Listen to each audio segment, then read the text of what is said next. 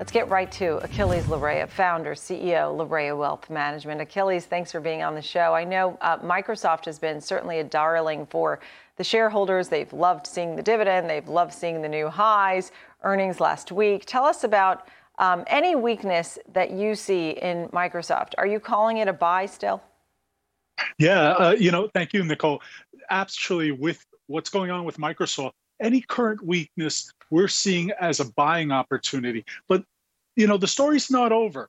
If you look at Microsoft Dynamics, they came on the call and they said that we're seeing Microsoft Dynamics is also about 34+% revenue of Microsoft right now, currently. And they said that 20% revenue growth, and they've been conservatively predicting those numbers. So it's not out of whack, given their past history, that's going to go up. We believe the stock has easily a double-digit move on the upside within the 12 to 18 time period. We believe that the guidance is solid and conservative. We also believe that the growth as its position as a market dominator will continue, and Microsoft will benefit from the reopening that's occurring right now. Yeah, it makes sense. I mean, I get what you're saying, but it just recently hit highs. So just wanted to know if a pullback was an opportunity. And you say yes. Tell me about Absolutely. Caterpillar. Of course, we've had so much talk about the infrastructure deal from Washington that seems to still be, being ironed out. Tell me about Caterpillar in a big picture way. You think this is an opportunity, a name?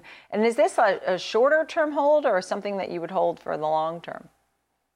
Well, I believe that it can be both. But for Larrea Wealth, it's absolutely a long-term hold. Should be part of any core holding in portfolios that we have.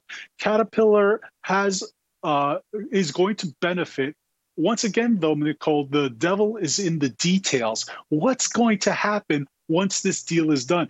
Everybody's going to say deal, deal, deal here, there, and everywhere, but we don't have anything just yet. But they are uniquely poised to benefit with the infrastructure deal being finally finalized and hammered out in both the private and the public sector. They're also still cheap relative to their peers in the construction sector. So that's another advantage that they have. We see any weakness in this stock as an buying opportunity. So we think that Caterpillar just is a solid play right now for our portfolios and for anyone who's looking to get some solid growth anywhere between 10 and 12% within the next 18 months. How about Roku? I mean, I think it was such an incredible performer. More and more people have eyes on their sets, and Roku reports its earnings on Wednesday. What's your case here? Well, the thing you have to remember with Roku is that it is becoming the librarian, not the library. They have all this content now, and sometimes you wonder, what are you going to do with all that? But it's a great position to be in my opinion. The stock has done over 184% year to date, which is amazing. The revenue, just the first quarter alone, was up over 74%. Its domination gives a great growth outlook going forward. We think that the growth is going to continue. We think that their place as this aggregator of content is going to continue as well. And it bodes well for the stock. We're going to continue to see that double-digit growth, albeit it should start to slow down within the next 2 years. And that's as the other competitors start catching up, if they do.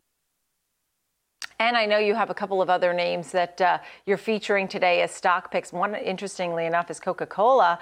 Tell me about Coca-Cola. You think it has double-digit percentage opportunity to the upside for investors, right? I mean, when you look at a name like Coca-Cola, this is a great staple for folks.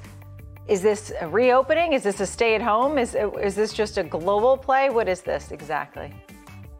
How about all the above? The thing you have to remember about Coca-Cola right now, they're going through a metamorphosis right now. They are no longer that soft drink company. They're the vitamin water, the different waters that they have.